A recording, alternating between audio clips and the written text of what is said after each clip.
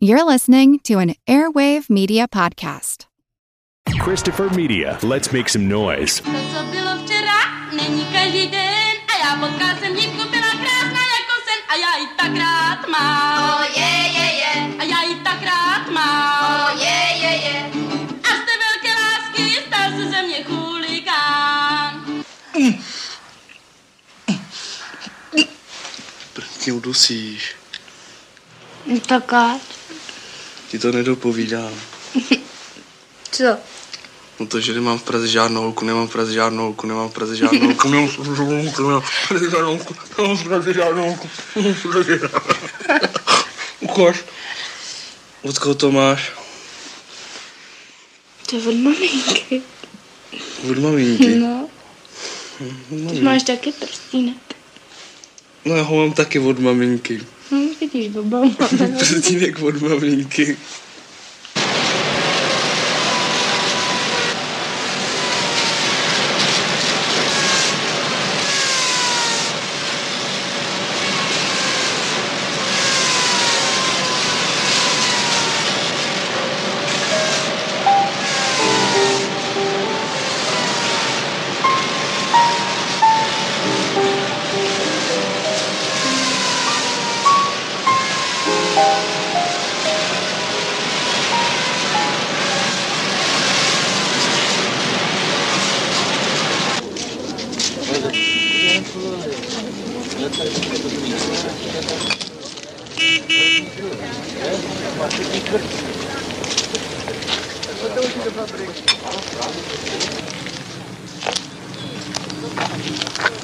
Ahoj. Ahoj.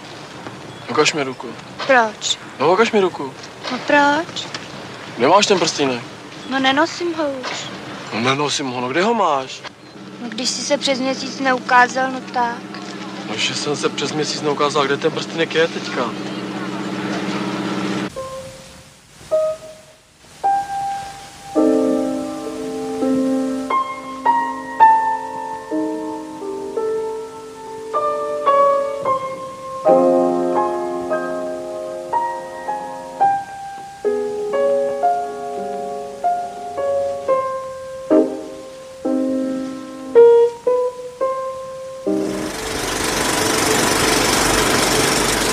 Welcome to the Projection Booth. I'm your host, Mike White. Joining me is Ms. Sam Deegan. Hello again. Also with us is Mr. Kevin Heffernan. Howdy from Texas, folks. It's mighty hot down here. This week we're discussing Milos Forman's Loves of a Blonde from 1965. It's the story of Andula, played by Hanna Brechkova, one of hundreds, if not thousands, of young women who work in the factories of a town where women outnumber men 16-1. The shoe factory foreman where Andula works comes up with the brilliant idea to import some army reservists in order to bring the girls happiness. Only the men aren't quite the catch that they could be. Andula opts to pursue the piano player at that big matchmaking dance rather than older, often married army reservists. So Kevin, when was the first time you saw Loves of a Blonde? I first saw this at the art cinema right down the street from the dorm where I lived in college, maybe about 1979, 1980. And I really didn't have the proper background to appreciate what it was. I was just a huge fan of Foreman's Hollywood films. And then I became addicted to it in the video age. Do you guys remember Foothills Video? They would put out these incredibly crappy, almost unwatchable gray market, art cinema things. And I just watched it a lot over the course of the late 80s to the early 90s. It's really, really one of my favorite Czech films. How about you, Sam?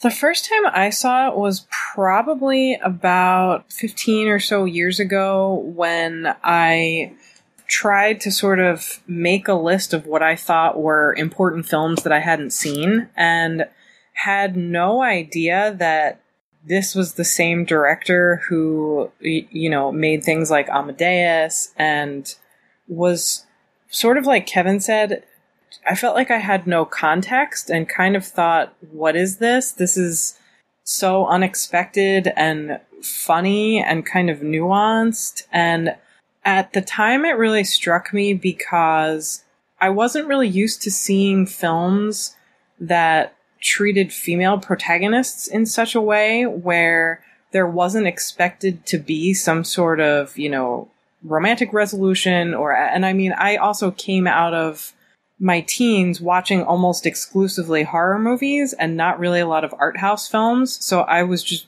blown away by how nuanced it is. I think I saw this one first in a college class that Professor Herb Eagle was teaching, not knowing that Herb Eagle is like some sort of big deal in the Eastern European cinema studies thing. Also in literature, he's a huge dude. Yeah. And I was very lucky to study under him, and he showed this wide variety of Eastern European cinema. So I saw Fireman's Ball. Then we went into things like he really likes Dusan Makavejev, so I saw a bunch of those films. This kind of falls right in with something like Switchboard Operator from Dusan Makavejev as far as having a female protagonist in here, though luckily she's not murdered, so that's kind of a good thing. I saw a lot of connections between Makavejev's Man is Not a Bird. Maybe we can talk about that a little bit later. Oh, yeah, because that really centers on a factory as well, doesn't it? Right, and a party that goes horribly wrong. There's always something that goes horribly wrong in these Czech New Wave films in a way that usually doesn't lead to some kind of massacre, but leads to these wonderfully awkward social situations that I think also happen in Polish films from the same period, where if you're watching them for the first time, they're so disorienting. Like, you don't know what to make of this. Like, why is everyone so awkward? But I think this is a good introduction to that kind of those uncomfortable dynamics. It's almost like our actors are the kids at a party or in some sort of thing, and they're just afraid of what the parents are going to do when they come home. One of the things I really love about this is how young they feel, even though they seem to be, at work and they're not living with their parents. And that sort of struck me the first time I saw it was, where are their parents? Though we do get to see one character's parents in a pretty good scene. The best scene. The thing that really struck me about this sort of sense of awkwardness is I've been doing a deep dive into Ozu, and in Ozu's films, there are always these 2 or 3 beats before a character enters the scene. We will have this sparse, unpopulated domestic space, and there'll be a couple of beats, and a character will come into it, and the characters will leave the scene and will stay on that for a couple of beats. And in this film, like a lot of Czech films, a character will walk into a space, look around, bewildered for a couple of seconds, and say, "What the hell am I doing in here?" The scene at the end of the film, when the teenage pianist comes home, he sort of sneaks in drunk. That's a wonderful example of that. But it really is this sort of cinema of social awkwardness that we talked about, of course, before with Case for Rookie Hangman. But the Czechs really seem to love this sense of alienation and anomie. I like that we're giving Andula the power of the narrative right off the bat when it comes to this film, that it's her that we see. She's the second character that we see. We get this great, how would you describe that song? It's like kind of rockabilly, kind of not. It's just those lyrics about being a hooligan, and this girl looks so dowdy with that big hair and everything. I mean, I know it's a product of 1965, but it just feels like she's even out of place in 1965 for me. Yeah, that's something that I think is throughout the film, is everything seems and feels very out of place. Like that song that you mentioned, and the songs that play during the 2 dance scenes, they kind of remind me of a song that someone's parents would pick to identify their rebellious teen generation. Like, do you kind of know what I mean? Where it feels sort of imposed, and I'm sure Foreman did that on purpose. Yeah, the music plays such a major part of this. There are scenes later on, we talked about the scene with the parents, there's music running throughout almost that entire sequence. It's like, where's this music coming from? Is this diegetic, non-diegetic? And why is it this kind of like bebop type music when I would think they'd be listening to like Mantovani or something. But yeah, everything feels very out of place and out of time. And I know Eastern Europe was probably a few years behind like Beatlemania and those kind of things. And also, I'm sure that was viewed as being a very decadent Western thing. So yeah, it feels like the parents are the ones in control of the car radio and going, no, listen to this cool song. Well, they're staring into the TV to avoid talking to each other, which is that extraordinary scene. And of course, neither of them are professional actors. They were cast from, Foreman's own sort of, walks through Prague. And so the TV is droning on. Anytime there's any moment of awkwardness, they stare off into the TV, hoping to sort of evaporate from the social situation they find themselves in.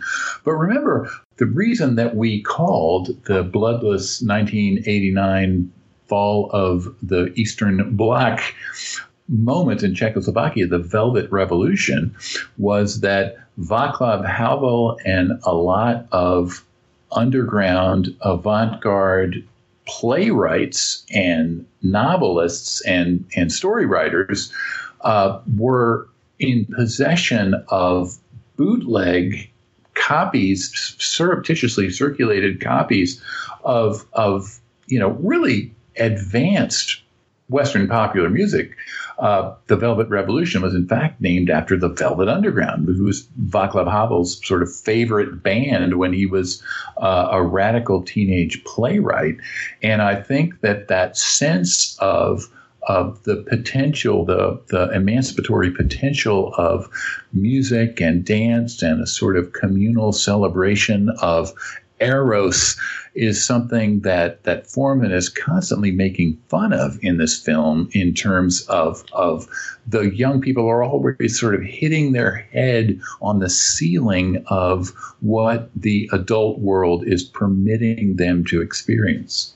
See, I thought it was named after Mel Torme, the Velvet Fog. That would be great, and if that were true, I would be even more in support of Havel's wonderful appearance at the Clinton White House. And why didn't they bring Mel Torme, comb over and all, in to serenade them instead of Lou Reed? A great lost opportunity, I think. So sort of to the point that you just made about how Foreman seems to be kind of making fun of these conventions about people coming together and potential marriages and following this kind of rigid social structure. I know this is really out in left field, but watching this movie, especially rewatching it recently, the thing that it reminded me of was almost sort of an inversion of revolutionary or maybe pre-revolutionary era French drama like Beaumarchais and things like that, where it really is focused on these kind of awkward social interactions and these sort of rules and rituals that are super important to the characters, but that no one can quite figure out if they're doing right or not, which results in a lot of comedy. And this scene in particular, where they bring all the soldiers in because they think that it's the right thing to do for the young people, like they have their best interest at heart, where these kind of mating rituals are concerned, is just so effortlessly hilarious. Right, like Beaumarchais' Game of Love and Chance, which was the source text for Rules of the Game. This idea that people are placed in this ostensibly festive atmosphere, and it only serves to exacerbate their sense of awkwardness and alienation. I can really see that. Okay, good. So I wasn't just... I almost didn't want to bring it up because it seemed so far-fetched, but that's just what it reminded me of, just in Foreman's sort of subdued, awkward Czech New Wave way. No, I totally agree. This really reminds me of something like A Comedy of Manners, even like Bergman's Smiles of a Summer Night. You know, it feels like we have these rigid social conventions, and this is all just playing off of those, and just the awkwardness. I mean, especially in this scene where we have the three soldiers, and oh my God, when they send the bottle to the wrong table, that is one of my favorite moments. Painful. Oh yeah. Something that I always pay a lot of attention to in films, just because it's a particular interest of mine, is the way that certain directors use objects. And I think Foreman doesn't get as much credit for it as maybe he should, especially in these early films, but the whole thing revolves around such kind of clever use. Like, we see the guitar in the beginning, and later on she's compared to it. But this whole thing with the ring, where in the early scenes, the importance is on this ring that her boyfriend has given her. But in this scene, one of the funniest moments in the film for me is when he tries to hide his wedding ring and it just rolls across the dance floor. And of course, he was one of the most accomplished of the professional actors that Foreman hired. There was a lot. For example, the two parents, they were cast in Foreman's sort of afternoon strolls through Prague. But that incredibly hopeless, bespectacled middle-aged guy who realizes before anybody else that he's doomed in this futile search for female teenage trim. That's really one of the more nuanced performances in the film, I think. It's hard to sort of take your eyes off him once you figure out what he's doing, like with all of his mannerisms here, which I think is so remarkable because in almost every way, he's meant to be kind of invisible. Right, but there's nothing more awkward than needing to be invisible and being unable to be so. That's horrible. Or than hoping to be smooth and utterly failing to the point where you're crawling under someone's table and you have a drink dumped on your head. But he realizes very early on that he's overmatched. He's putting up the best front that he can, but he seems to know, pretty early in that scene that he and his buddies are going to go home high and dry, if you'll pardon the expression. I thought that he was one of the non-professional actors, because I know for sure Vladimir Menzik is a professional. We've seen him in tons of stuff before, but I thought that the two guys on either side with the glasses were both non-professional. So that's something new for me. I might be wrong then. Or you might be right. I'm not going to claim any sort of authority on that one at all. One of the things I love so much about this is you can tell that the majority of them are non-professional actors, and if someone told me that there wasn't a single professional actor in the film, I would believe it because it feels so effortless. And, I was reading Foreman mention that he sort of wanted it to feel like someone's home video, which it does. I mean, these sequences, especially in this scene here where, they're all at this dance and no one knows what the hell they're supposed to be doing. But even the scene at the end when she's sort of trapped in the Prague apartment with the parents, it feels so true to life that you sometimes forget that there are people giving performances.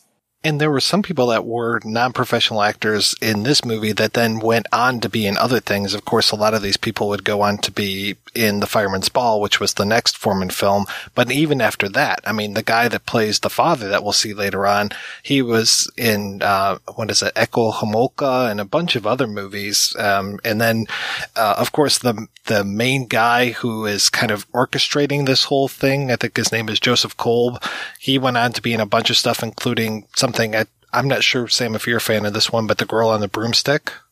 So he ends up showing up in a bunch of films. So it's just great that these non-professional actors then end up getting professional gigs. Well, and I kind of have to wonder if the reason that some of them go on to pursue these careers is because of the positive experience of working on this film with Foreman. I mean, just reading about the way that he set up shots and that he didn't let anyone read the script beforehand and basically just sort of described the scenes to them and read the dialogue from the script to them the day of shooting and really gave them the freedom to improvise. I'm sure that's not a lot of first-time extras or sort of first-time small role actors' experiences on films. It just seems so creative and kind of inspiring. The movie really takes off in that final third, when we go to Prague and we meet the parents, they kind of steal the show, both in their refusal to look at each other while they are talking to Andula, and then later in that just epoch-making long take scene in the bed. That was, at that point, from what I've read, more or less completely improvised. Miroslav Ondřiček, the cinematographer who was working with the Arriflex, we can talk about FAMU in a minute, but this idea that, filmmakers like Godard could innovated that you could go into like a small claustrophobic apartment with an Arriflex and a talented cinematographer like Raoul Coutard or Ondřiček and just create this incredibly expansive and generous physical space for people to get relaxed. I really think that that's one of the main markers of Foreman's art. We can certainly see it in Fireman's Ball and some of those group scenes that have no professional actors in them.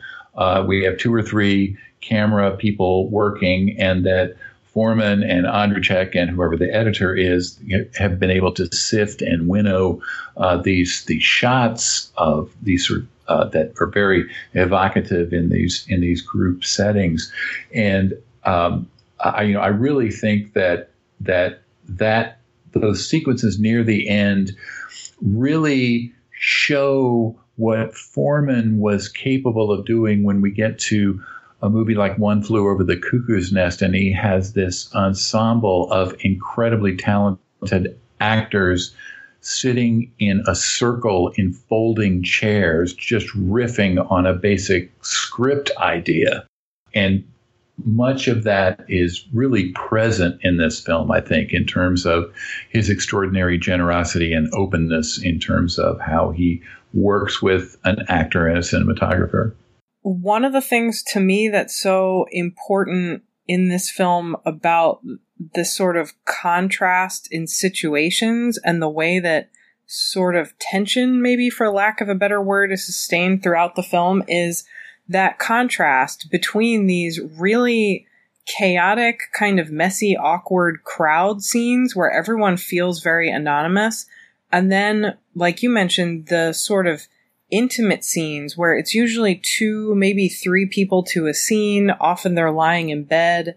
And I think for a lot of this film, at least to me, because of the way some of these crowd scenes are shot and the way that he wanted to make it feel sort of realistic, I find myself forgetting that there's a particular sense of style. But then with those, exactly like you were saying, with those small spaces, Ondřiček's cinematography is incredible, and it's just jarring to be sort of drawn constantly back and forth between these really beautifully shot, intimate, small scenes and then these sort of more comedic, chaotic group scenes. And I just love that he does that throughout the film. The ultimate pessimistic, teleological journey of heterosexual love and romance and sex is from the bedroom to the kitchen table. Those scenes of people in bed and then those scenes of people in the claustrophobic marital hell of the kitchen table really work beautifully in sort of dialogue with each other. This movie was made in 1964. The year before, Godard makes A Married Woman, with Coutard shooting all of these sort of sex montage scenes that are focused on these isolated close-ups of body parts and the emphasis on the wedding ring of the married woman who's having the affair. And I just think about FAMU, the state film school that allowed, in this sort of post-Stalinization era, they allowed, student filmmakers and screenwriters to see all of these movies from Western Europe that would certainly have been banned in terms of sort of general distribution to the public. But we can see in this movie this extraordinary sort of coming together of elements from the French New Wave and Italian neorealism and stuff, combined with, Kat, as you say, this uniquely Czech sense of displacement and awkwardness and alienation. I like that you said that you're talking about the small spaces and the bedroom, because really when I think about it, so much of this movie takes place on beds. I mean, even that opening scene after we have the singer doing her song, we have Andula and one of her friends talking about that ring and where they're laying, but in bed. And then, of course, the bed scene that we'll get later on, her sleeping on the couch. There's just so much bed going on in here. Though I'd have to say, I don't know how much of this movie takes place at this dance hall, but a good chunk of this. It's interesting that even though it feels unconventional, I think we still have a pretty conventional 3-act narrative going on in here, but it's hidden because of the way that it's filmed in this masterful documentary feel. It feels very natural that we're moving from place to place to place, not necessarily going from act to act to act. I think if we just look at the locations, the move from location to location to location, I think we have a fairly classical 90-minute screenplay that could be, if you want to divide it up into the sort of Sid Field 3 acts where we have this long middle act with a midpoint, or if you want to take the Kristen Thompson approach from Storytelling in the New Hollywood, where she posits that there are 4 relatively equally spaced acts. This is a film that adheres to an extraordinary degree to some of these classical norms, which make its departures sort of all the more piquant and fascinating. Though I'm sure so much of this movie was made in the editing room. I've heard that there were just hundreds of hours of film that he shot for this. There has to have been, because otherwise how could it feel so effortless? Like, this scene, I think, in the hands of another less competent director would feel sort of bloated and boring. And I think part of what makes the scene great is the way that he gradually dwindles the crowd until you realize that these poor 3 girls are somehow stuck alone with with these middle-aged horn dogs. And I do think a lot of what he does is sort of how you mentioned there's this kind of obvious 3-act structure that we don't notice. I think there's a lot of that kind of bait and switch going on where he distracts you with these innovations so that you don't sort of notice the basic mechanics of filmmaking. And that's one of the things that I find to be so magical about these early films of his in particular. Well, that's, of course, a result of their studying of neorealism.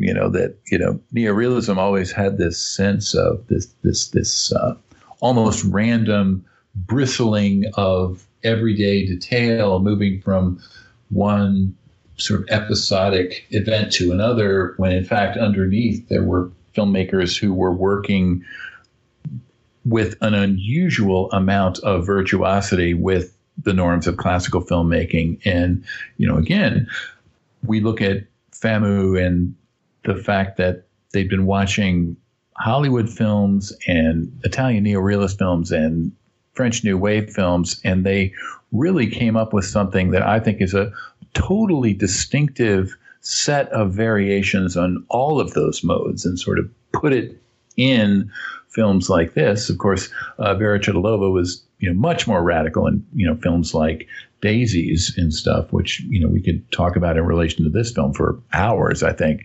But this is a film where we can see the writer and the cinematographer and the director and the editor working within this multiplicity of modes, and as you say, there's nothing that requires more effort than the appearance of effortlessness, and somehow they were able to put that together. One thing I read about this film that I found interesting was pointing out that they make such a big effort to bring in these men, bring in these reservists for these women that work at the factory, but they make no allowances for what happens next.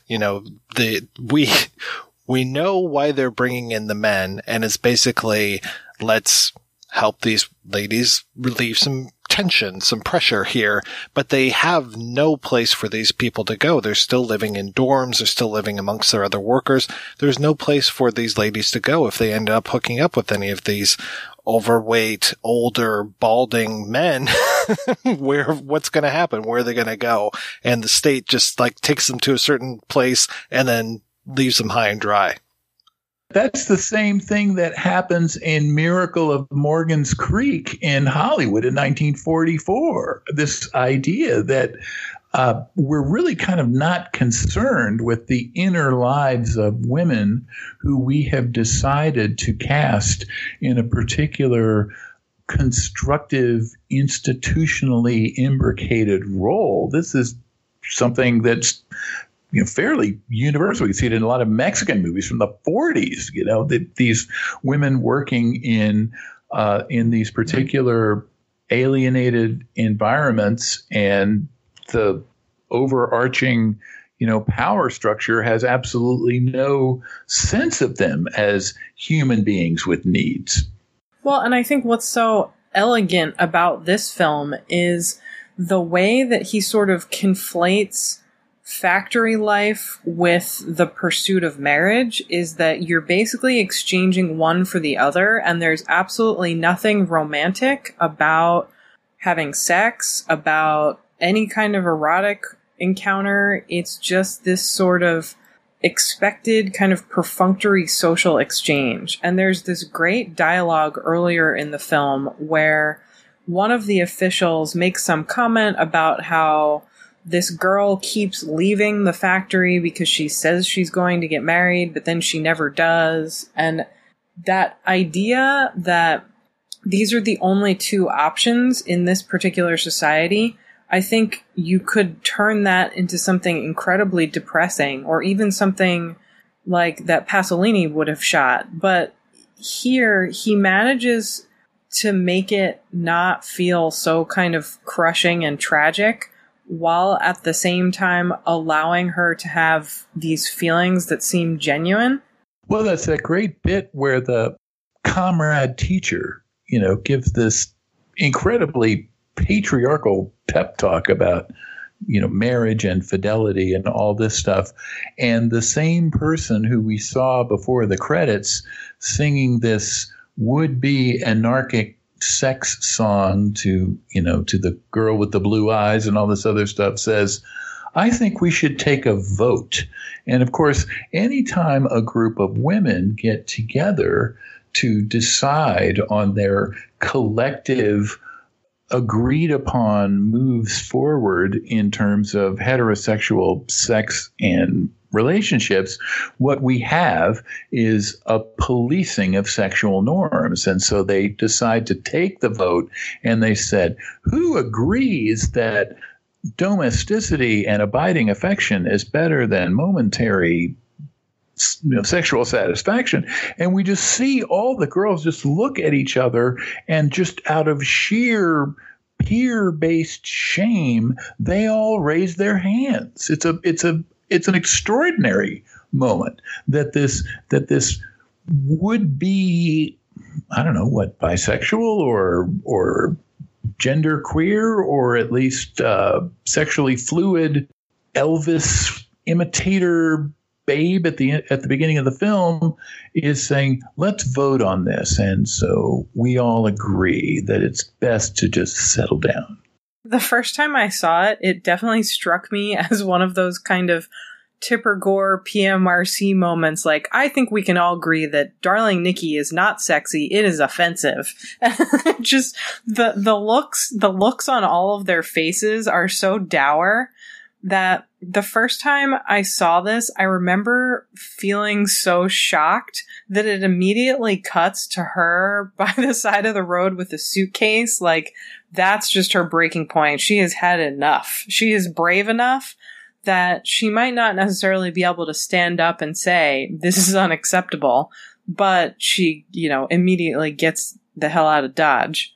And I like, too, that there's this conflict within her as she's getting wooed by the piano player as far as the ring and how she's fiddling with the ring while he's talking to her. And then when we get the palm reading scene, that the ring is very prominent in the screen, because by this point in the movie, I've kind of forgotten about her boyfriend. He's very forgettable. He's very, very forgettable. That picture of him that she has at the beginning, he looks like a total dweeb. And she doesn't know what color his eyes are. Well, and then he shows up at the dorm on his motorcycle, and he goes in to sort of claim her, and he is beset upon all sides by all of those young girls who see completely through him. That's a quietly nice realized moment, I think. It underlines the fact that it's not about the individual boyfriend. It's about the fact that he represents having a boyfriend. But also, can we talk about the fact that the musician's pickup line is that he's going to read her palm? So cheesy. I love it so much.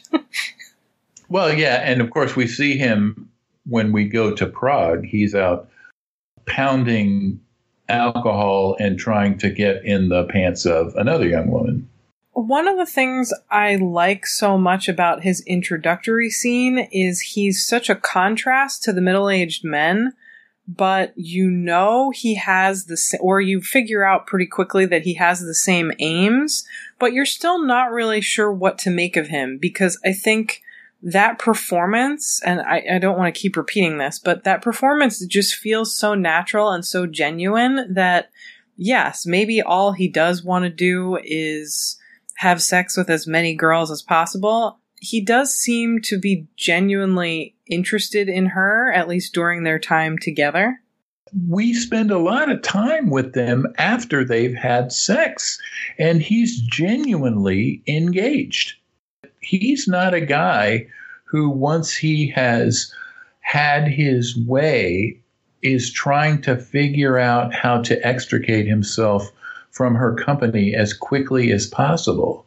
There's a genuine connection there that he seems to be sort of, he's kind of riding this wave that they're together in this, admittedly, oxytocin fueled state of delusion, but he's certainly present and interested in her after, the conquest or whatever has been made, which that those sorry ass soldiers who stepped off of the set of Hall Pass, they would never be able to do that. Those guys would finish up with these teenage girls, and they would come up with the lamest excuse possible, reveille in the morning or something, to get the hell out of there. And we spend a good 6 or 7 minutes with the two of them together in bed talking in a fairly unselfconscious and unguarded way. I mentioned earlier how this was the beginning of a lot of people's careers as far as their acting. And this was actually one of the last films that this actor, Vladimir Puchot, was in. I was reading All the Bright Young Men and Women that Ben Buckingham turned me on to recently. It's a wonderful book. Oh, it's a fantastic book. And in there, the story is that Carol Rise and John le Carré helped this guy get residence in the UK, and he retrained as a doctor, and he ended up being a pediatric physician in Toronto, Canada. So he's just a few hours away from me right now, I imagine, if he's still alive, and I think that he is. You should have another kid and take her or him next time they get sick. Sure. All right, I'll do that just for you, Kevin. Just for your integrity as a film critic. I loved you in Loves of a Blonde. And then I found it interesting, too, that our main female character, of course, this was her first role, and that she was the sister of Foreman's, by that time, ex-wife. Yes. His ex-wife was a major actress, and apparently they were still on speaking terms of some sort, or at least he was on speaking terms with his ex-sister-in-law, and ends up putting her in this, and then she would go on to be in a lot of other things. And I think she's fantastic in this. Yeah, she has one of those sort of on-screen presences where she feels so perfect for the role because, and I don't want this to come across the wrong way, but she's not too beautiful. Like, she doesn't feel like somebody plucked this model down into a factory setting and no one else there looks like her. Like, she fits in with the other girls, but there's something so kind of quietly charismatic about her that in the scenes where the camera just kind of lingers on her facial expressions, especially later when she's at his parents' apartment, you don't get tired of watching her, I think. And believe me, cross-cutting between that extraordinary scene in the bedroom with the parents and the nearly grown-up son, the bar is set very high for her to maintain our interest. I mean, I think the scenes of sex and eroticism are pretty clearly influenced by Godard and Coutard's work on A Married Woman the previous year. I'd have to look at them side by side, but it certainly seems as though this is a response to the increased screen freedom that we can see in Western Europe. Yeah, this cinematography in this particular scene is probably my favorite in the whole film because I think it does something really kind of fascinating where it shows you how vulnerable she is, but also it kind of surprises you. And like we were sort of saying, it goes against this expected trope of how you think he's going to behave, and you see how vulnerable and just how kind of young he is as well, with this wonderful scene where he turns the light off but can't quite have sex with her until he manages to pull the shade down, which just turns into a great moment of physical comedy. This is sort of like the scene where guys in the animal comedy can't get the bra off. For some reason, those scenes where a guy struggles to remove an object of a woman's clothing, in a way, and I like a lot of those movies, like I'm a big fan of Animal House, but those scenes tend to feel really demeaning for the woman. But this scene, it sort of puts them on this level playing field, and I think because they're both naked and they're both shot in such a way as to really kind of humanize them, I think makes it a whole different thing than those kind of American teen sex comedies. Oh, I completely agree. We even get that great little sight gag where he's trying to re-roll up the blind, and we think, well, he's going to roll it up like enough for us to see his unit there, and is she even interested if he does? Yes. One of the really fascinating things about this sort of post-Zhdanovist period in Eastern Bloc filmmaking is we can see this tension between the clear mandate from Moscow to de-Stalinize the arts, that a particular kind of social satire that exposes the ineptitude of party bosses and local party figures and stuff. That's clearly on the table, and it's even encouraged. And of course, the non-objectified portrayal of female protagonists, as you pointed out earlier, Sam, this idea that we don't just get a fashion model plopped into a factory setting, that's really here in this film. We could actually look at this film as a fairly almost obedient response to what the Warsaw Pact countries were, trying to do in response to this sort of opening up. But you got to hand it to the Czechs. They always figured out a way to push it just 2 or 3 steps further than what the folks in Moscow would sign on for. Is it true that the subtitle for this film was once "Stop the Piano Player"? I really wish that would be the case. Now I'm going to just start calling it that. And of course, the fact that the sexual encounter is incredibly unsatisfying to her is something that Foreman gives us enough detail to discern. Whatever the emotional sort of after effects of their sex together, he goes to some length to show us that she is not physically satisfied, that she's meeting him more than halfway, as it were. See, I don't know that I interpreted it that way at all.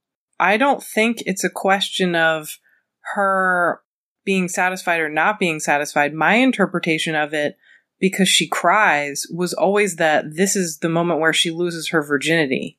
So there wouldn't even really, I think for a lot of women, wouldn't be a question of that being a time where you would receive physical pleasure in a meaningful way. But I also didn't get the sense that she was dissatisfied because of this scene that follows, where they're very physically intimate with each other. And it's not this sort of, okay, well, that was a terrible 2 minutes and now I'm going to go home. They have this kind of sweet, playful moment together. And I love that the editing cuts really, really quickly from showing them have sex for maybe about 10 seconds and then to that much longer kind of intimate, more intimate post-sex scene.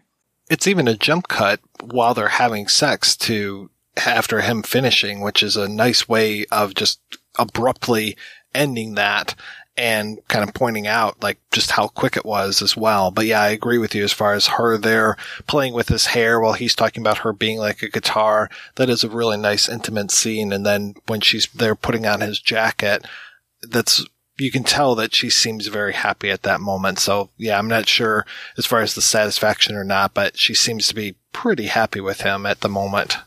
That iconic image of him lying on her tummy as she's running her fingers through his hair gets replayed in a really beautiful way with the two of them on the couch in Prague while he's trying to put her at ease in the horrific, awkward situation that the entire family has coalesced into.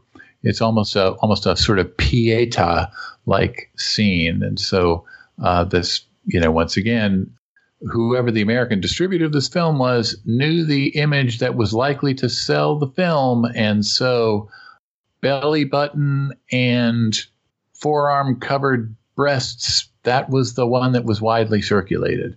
But I find it interesting and really quite beautiful that they replay that later, fully clothed on the couch at the parents' apartment in Prague. And if you think about the movie's title and that scene or a still from that scene being used in marketing, it's so misleading because the first time I saw this film, because of that, I assumed I was going to see something like And God Created, like the Czech version of And God Created Woman, where it's this story about this rebellious young woman's many sexual conquests, and it's anything but that. I wonder if that sort of misleading quality works for or against the film for some people. Well, that was the coin of the realm in distributors and exhibitors' promotion of international cinema from, the mid-50s to the dawn of the rating system in 1968. So we could pretty much assume that was going to be the default means of, hey, you won't see this in a Hollywood film, So needless to say, Foreman had bigger fish to fry, and he took a much more nuanced and shaded view of this whole idea of sexual liberation, which, let's be frank, the whole notion of female sexual liberation was completely imbricated into Western capitalist consumer culture.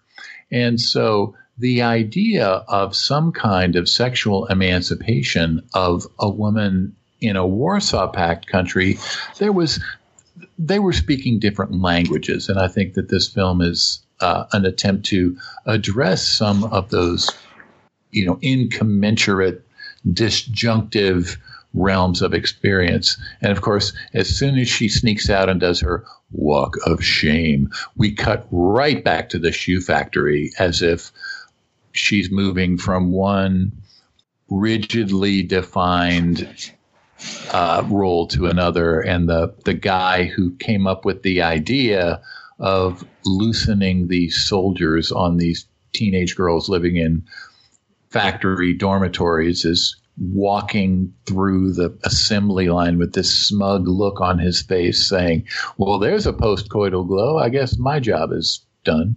He is such a sweet grandfatherly figure as well, and it just feels like he is completely clueless as to what really happened the night before. Clueless, or he doesn't care.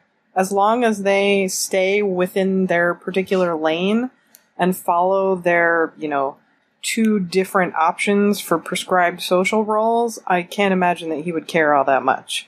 Yeah, I think as long as these girls stay working, he's going to be happy. And as long as he can feel that the productivity is there and going to go up, then he's going to be fine with that. Because really, at the end of the day, it's the numbers that matter, and he's making his quota. And he'll still be making his quota if they leave the factory and go on to bear, more children for the communist government. Yeah, I wouldn't be surprised if there was a quota around that as well.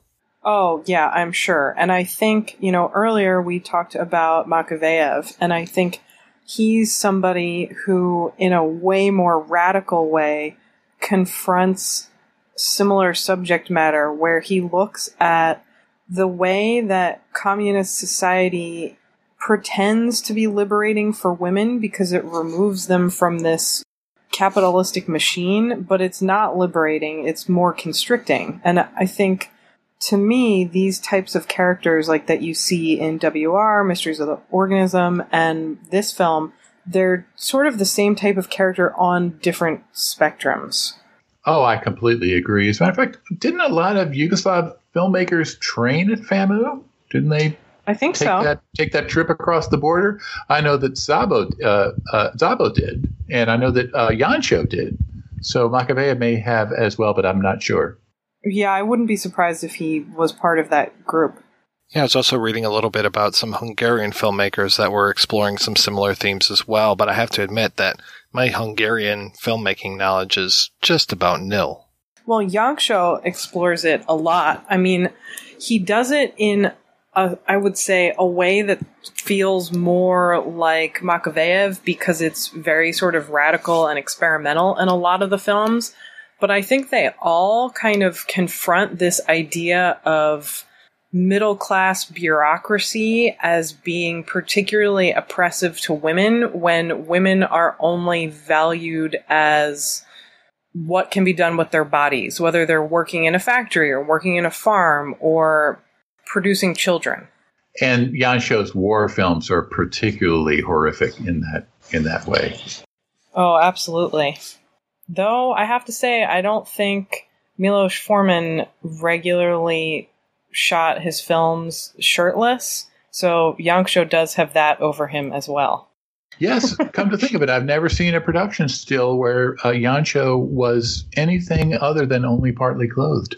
He only filmed in short shorts. Wow. I wish I was making that up. I'm glad you aren't. Because that's information that everyone really needs. No, I saw The Red and the White when I was in graduate school, and those 10-minute takes where Jancho orchestrates these hundreds of extras in these elaborate battle sequences with the camera sort of constantly moving forward, in the blazing heat of summer. I'd be directing in my Speedo also. This dowdy den mother speech about constancy and domesticity and monogamy is really one of the more savage bits of satire. You could sort of imagine this sequence as a sort of test run for Nurse Ratchet's, various speeches to the patients in One Flew Over the Cuckoo's Nest. Well, and after that speech, one of the things I love so much about how the second dance scene with all young people is shot is most of it is a long shot. And so you're not getting many of these kind of intimate scenes where you see people's facial expressions. But to me, it's almost like he's showing you, look at this vapid mating ritual. Like, it's hard to hear her speech and not carry that with you when you see this scene in the dance hall. Yeah, that long shot of the dance floor is just amazing. And I love, like, once the dance floor is filled up and it's even farther back, and it just that movement of the people wearing white versus the people wearing black. It's just such a captivating scene. I could watch that for a half an hour. It's also kind of claustrophobic, though. I mean, maybe just to me, but there's this idea of sameness. Like, all the men are dressed the same. All the women are dressed the same. They have very similar hairstyles. They're dancing the same way. I find it kind of crushing, but in a, beautiful way in terms of shot composition. I guess we should have some kind of public forum in which we vote on whether Eastern European or Scandinavian sequences of youth dancing are the lamest in the 60s and 70s. Something I've been thinking about for some time. Those Danish softcore porn films with the youth dancing in the clubs, those are tough to beat. Yeah, it's definitely a far cry from the dance scenes in William Friedkin's Cruising. Different worlds. Yeah, these days it looks like that shot would be, maybe they would get 5 sets of dancers and then they would just digitally replicate them across, because it looks like they are the same 5 groups of people that are over and over and over again because of that sameness. It's interesting, but those scenes kind of remind me of this Steve McQueen movie called Love with a Proper Stranger, where he and Natalie Wood basically meet at this dance hall, or actually I think initially they meet at some vacation spot that you don't see on screen, but she runs into him at this dance hall after they've had this affair, and it kind of mimics the narrative of Loves of a Blonde in a certain way. And she meets him there and wants to tell him that she's pregnant and doesn't know what to do, but maybe because she tries to be this like liberated woman, thinks she should get an abortion. But the dance hall sequence is similar in both films because of that sheer kind of anonymity, where it's just this sort of kind of crushing sameness where everyone is there sort of hopeful to perform this mating ritual. I like it. I like the comparison. And also maybe I'm revealing how uncomfortable I am with sort of group dance scenes. Is that why we've never talked about Footloose before? I mean, I do love musicals, but I mean sort of specifically the more kind of sort of realist high school dance scenes or early 20-something dance scenes that show up in movies. I can close my eyes and fully recall the sensation of the high gloss paint on a gym wall against both of my palms as I tried to disappear into said walls at high school and middle school dances in the mid to late 70s. Just hearing Chicago's Color My World is enough to bring these on. Oh, for me, it's Berlin's Take My Breath Away. Okay, well, that's even worse. So I was reading that the scene where Andula is carrying the suitcase is a really important biographical nod because when Foreman was a child, his mother was taken away by the Gestapo and never returned. And I'm trying to think of where I read this.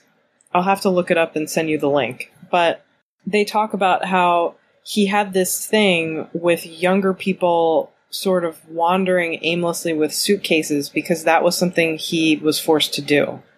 It's actually in his autobiography, Turnaround. He talks about that. folks want to. So I don't have to look it up after all. Thank you. Yeah, Turnaround, a memoir by Milos Forman, came out in 1994, and it's quite a moving passage in his memoir. And then I remember that he actually saw a young woman with a suitcase who had come to Prague. So yes. He really got a lot of stuff from real life when it came to that. And then there's that whole story about how she ended up becoming a prostitute and living in Prague. I'm kind of glad that Andula didn't end up in that place. Wait, I think these are two different stories. My understanding is the movie is inspired by him encountering a young woman with a suitcase who said, you know, she came here to meet this man, but he gave her a fake address. And Forman takes pity on her and buys her a train ticket and sends her home. But the second story is, and I don't know how true this is, but the second story is that somebody who worked on Loves of a Blonde was one of the extras, winds up having a brief affair with one of the film crew members. And that happens to her, where she later goes, once, I guess, filming has wrapped, she goes to find him. He tells her, you know, no, that was just a fling. And she winds up becoming a prostitute. Oh, I don't see how I could have conflated those stories at all. So many women with suitcases. All very different versions of the same story in a way that I think is weirdly perfect. So the first thing we see when she comes to Prague and Dad opens the door is he looks her up and down like he's taking his pick of potential assignations in a brothel. He just looks her up and down. And then Mom comes in with this sort of nosy thing. The parents really steal the show. I'm here looking at my my playback, and she comes to the parents' apartment in Prague at exactly 1 hour. You couldn't ask for a more classical plot twist and tonal shift than something happening at exactly 1 hour into a 91-minute film. And as soon as the parents come on screen, the movie just careens into a completely different level of astonishing engagement and satire, at least to me. Really enjoy the scene of them together in the bedroom, but this last sequence is just, it, as you said, it steals your attention away from kind of everything that was going on before. And for me, it's just sort of one hilarious moment after another. And I think the fact that the father lets her leave her suitcase there, it just starts it all off.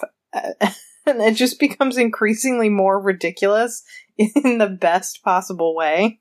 And I feel for this guy so much because he has not asked all of the questions that the mother would have liked him to ask. So he's just like, oh, what about this? What about that? And he's like, I don't know. I didn't ask her. I don't know what's going on. And she just keeps asking question after question after question. And she's going to be that way throughout the entire rest of the film.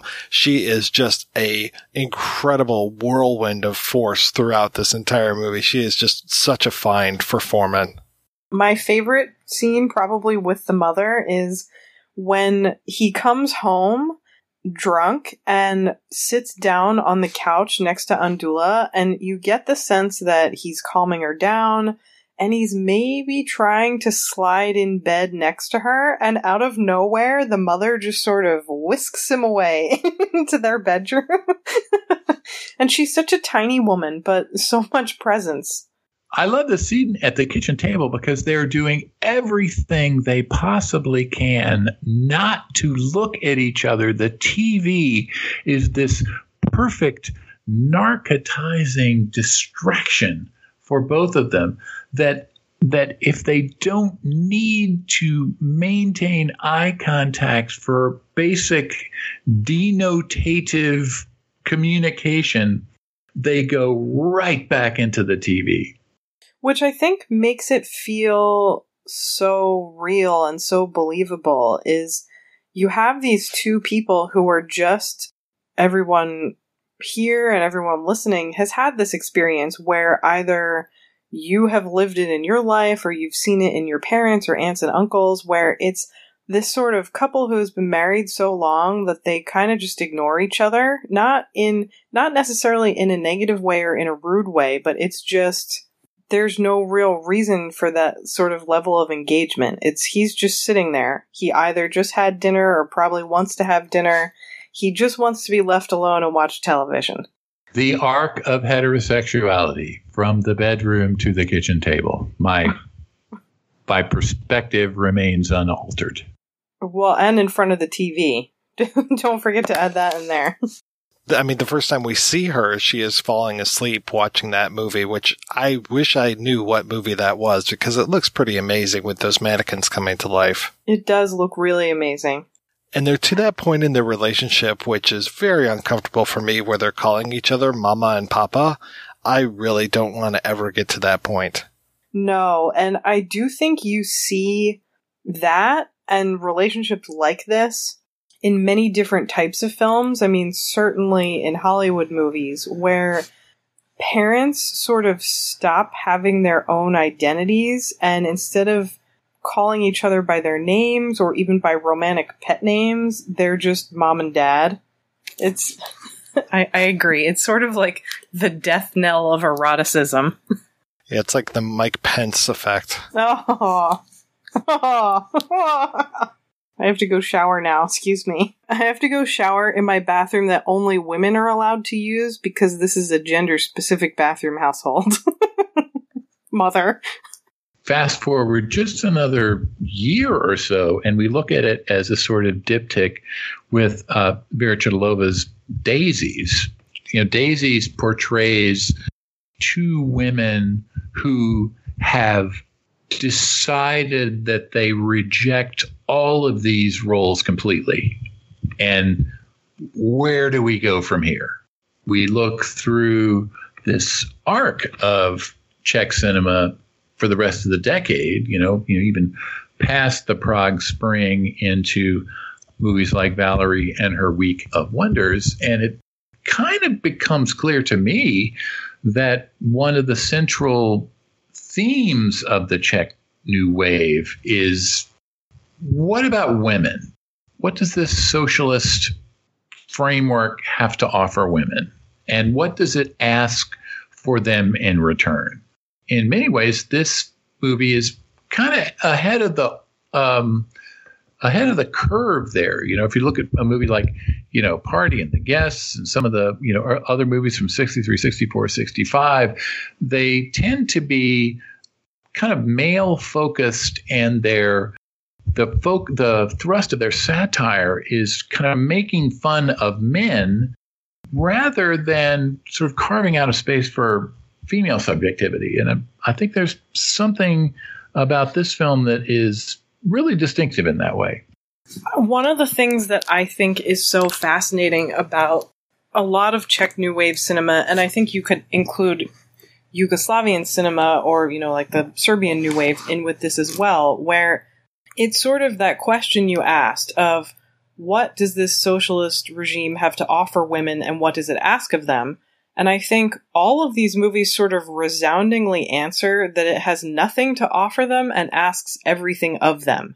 And I think that's why you get these sort of varying rebellions in everything from Valerie to Daisies and Fruits of Paradise. And I think it becomes different when it's in a film directed by a woman or directed by somebody that we've already talked about, like Makovejev, who is much more overtly experimental. But here, I really, every time I watch the film, I'm struck by her sort of plot twist act of rebellion, which is to leave the factory, presumably without permission, and she certainly doesn't get permission to visit him. She goes from this small town where she's living in a dorm to just getting on a bus and going to a city by herself. And I'm just sort of struck by that act of defiance. And it's not entirely successful, but it's still so bold, especially considering that, you know, he's trying to make something that feels sort of realist or neo-realist. And I think it's just such an important moment, especially kind of, as you mentioned, in a way where it is a bit ahead of that curve. Well, of course, she goes to Prague and she finds out that that's a crock of shit also, and she leaves there. Yeah, in other words, she doesn't burn her bridges. She remains skeptical and resilient and adaptable until the end of the film. I mean, I could definitely imagine a different narrative where she shows up and says, like, well, your son had sex with me and, you know, I assumed we would get married and the parents forced them to get married, and then it becomes a whole different movie. But to me, that seems like a hugely plausible ending. And so the fact that she sneaks out is so much more powerful, I think. I think that it really shows that she has her own self-worth and her own self-preservation at this point, because I think being with this guy would be a huge mistake. You don't like the fact that he stumbles home drunk after trying to sleep with yet another teenage girl? And that he's too cheap to buy her a flower at the dance? Yeah. The sort of sweet and touching moments that are revealed earlier on, he's made sort of more buffoonish in this final scene. That he's drunk and coming in and seeing her and sleeping on the couch, and just, it looks like he thinks that he's dreaming. Yeah, it's like, oh, all of my dreams have come true. There's a blonde in my bed. And he's living with his parents. I mean, this is hardly a resounding endorsement of the glorious workers' paradise is going to bring to the masses. I do like that we get the return of the tie that we talked about all the way back at the beginning, and that really kind of started off the narrative with her telling the story in bed of the tie that she was tying around the tree in the forest, and that she has that same tie and is now trying to give it to this guy. And that, again, it shows to me that she's got some power in here, that she's basically re-gifting something that she was trying to give to somebody else. And she's not a sap, you know, she's not going to go out and buy another tie. She's going to just re-gift the one tie that she was using for the other guy. Right. And Mom finds it when she's snooping. And then when he comes back, the entire shot of him staggering drunk into the kitchen, that skanky peeling door, is his disheveled tie. Whatever the tie means to her, it's not a particular accessory that he can deploy with unusual vim and verve. That is a really kind of subtle, important element. And I know earlier I was talking about my obsession with how directors use objects, but in films like this, where the narrative is basically about the courtship between a young man and a young woman, women so rarely are gift givers, and they're almost always the ones who receive gifts. As this, you know, they have that great line of dialogue in the beginning where her friend says to her, okay, so your boyfriend gave you a ring and now you have to give him something in return. And I love so much that you kind of, and, you know, maybe this is me reading too much into it, but I kind of get the sense that, okay, her boyfriend gives her the ring, and the implication is maybe that she is supposed to have sex with him, but instead she has sex with someone who hasn't given her anything, and she shows up and wants to give him something, which I just think is such a sort of subtle way, sort of, Mike, as you were saying, to show that she has agency, and also that she is able to take kind of sexual or romantic ownership as well, and she's not just a possession. You want to talk about objects? It took me so long to finally figure out that on Mama's hand, she's wearing a thimble through the entire speech at the kitchen table. Which is another sort of wonderful but kind of tragic moment. I just kept thinking, what's going on with her finger? Was she wearing a Band-Aid? What is that? And finally I was like, oh, it's a thimble. I don't know, she's so domesticated that she wears a thimble all the time. Yes, which is why I think it's tragic. It's just sort of that she's disappeared into this role so much that she no longer has an individual identity. I think there could be just papers written about patterns in this movie and the stripes that are going on. You know, we were talking about the tie, the stripes of the father's pajamas, the stripes in the first dance hall that we're at, and just the lack of wallpaper in this area versus the wallpaper that was in the opening shot. The shots of all of the power lines when the soldiers come in at the beginning on the train, and the soldiers come off, and they're so stupid they don't know what to do, so they start singing old World War II songs about scorched earth and burning everything so the Germans can't get to it, and you can imagine that, the gals are really, they're eating that shit up, right? Well, I think it's sort of goes back to the film's larger theme about people following specific roles and not knowing what to do with themselves when a situation presents itself and they don't have this clear set of prescribed rules or specific behavior that they're supposed to follow. And I think that's why she's so amazing, because she sort of says, well, no, I'm not going to do this. Yeah, I'm so glad that she takes things into her own hands and that she has those really marked moments of rebellion in here, and that she knows the score enough that when she's listening in to the discussion between the son and his father and just like, okay, yeah, I know what's going on here. She's no dummy. She's not going to stick around until morning.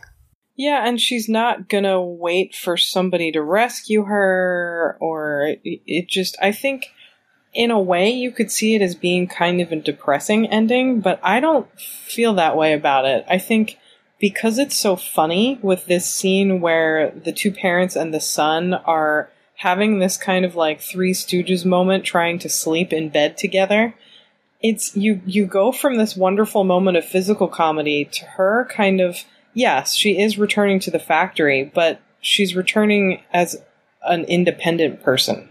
These two twin beds that are pushed together, do you think that they're always pushed together, or do you think that they pushed it together for this special occasion? I have a feeling that they sleep in separate beds.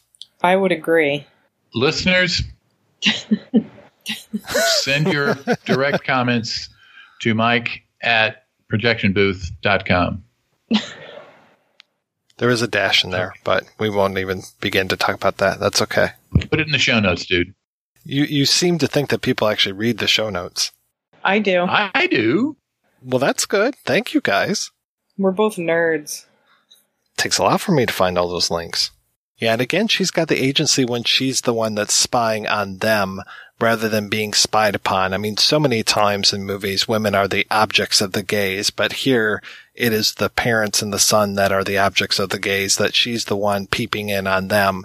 And I'm glad that Foreman didn't cheap out and do like the keyhole shape kind of thing, that we just know from her looking at the keyhole that what we're seeing is what she's seeing. I also love that he really takes his time with this shot, and he could do this kind of quick 30 to 45 second scene of them sort of jostling in bed, but he really lingers on it in a way that I just think is so delightful. It's uncomfortable in its length, but in a good way. It really is.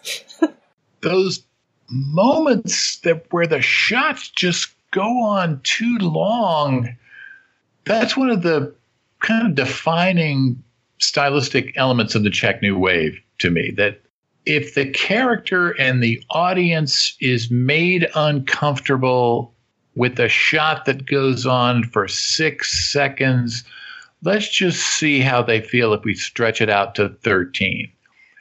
And the previous one we talked about, Case for a Rookie Hangman, goes to extraordinary lengths to do that a character will walk into a room and will just look at them, and we'll look at the other people in the room, and we'll look back at them, and we'll look at the other people, and nobody is ready to say anything.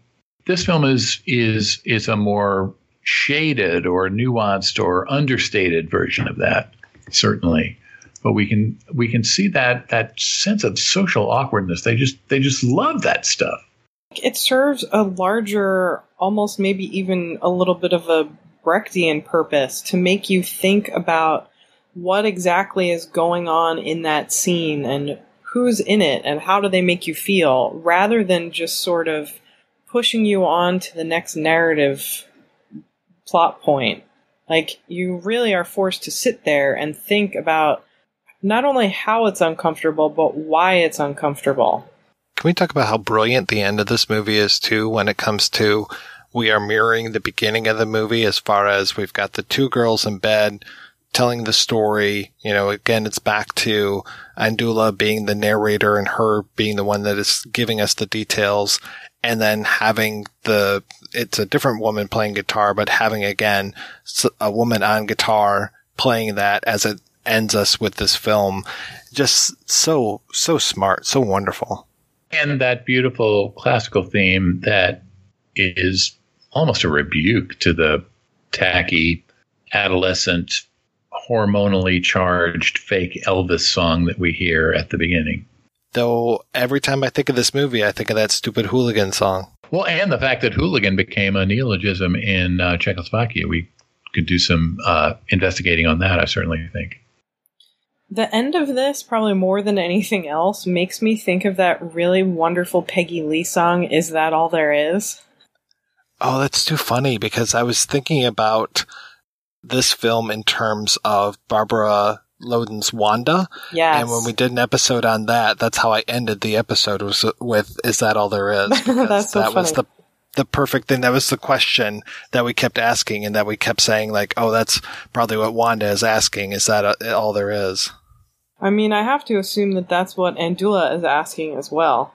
Yeah, especially they're still spraying the shoes and ending up in the factory where she is. And though I agree with you that there is hope for this, that she still has her agency, that she's not beat down by the system. And I like that. I feel like there's going to be more adventures for her, that it's not just going to end with her in a shoe factory for the rest of her life. Oh, totally. And if this was a turn-of-the-century melodrama, she would have thrown herself into the river or poisoned herself or done something dramatic. But instead, life carries on. Yeah, these days it would be a Bruce Springsteen song. Oh, God, don't say that. Well, thank you so much, guys, for being on the show. Kevin, what is keeping you busy these days? I am still working on my next book. Oh, for fuck's sake. Would you please just finish that book? A book tentatively titled From Beavis and Butthead to Deplorable Nation, Dumb White Guy Politics in America. But every day I open up the newspaper and there's a new chapter. I don't know what we're going to do. I'm also working on a book on the career and art of Arch Oboler, the famous horror movie host of Lights Out in the 30s and 40s, who later went on to do 3D films like The Twonky and Wine Devil and a number of other really important independent sci-fi and horror films in the 50s, 60s, and 70s. And Sam, how is The Busiest Woman in Philadelphia? Busy, as always. I'm still waiting for my M book to come out, which is a monograph on Fritz Lang's film from 1931. Hopefully that will be July, but I will certainly share with you when that is live. And other than that, lately I have been writing some essays for Eureka. I did this really great early Martin Sheen film called The Incident, which is all about this kind of terrifying night on the subway in New York. I did a liner essay for their release of Lang's Woman in the Window. Kat and I are contributing a commentary track to this film called Morocco for Indicator's upcoming Dietrich and von Sternberg set. What else? I also recently contributed a commentary track to this great Jean-Paul Belmondo film called La Marginale, which Kino is putting out soon. You know, all the things. Not so much sleeping. Well, thank you so much, guys, for being on the show. Thanks to everybody for listening. Please head on over to the website, projectionboothpodcast.com, where you can find out more about today's episode, because people do read the show notes, apparently. Thank you guys for doing that. You also find a link over to Patreon where you can make a donation to the show. Every donation we get helps the Projection Booth take over the world.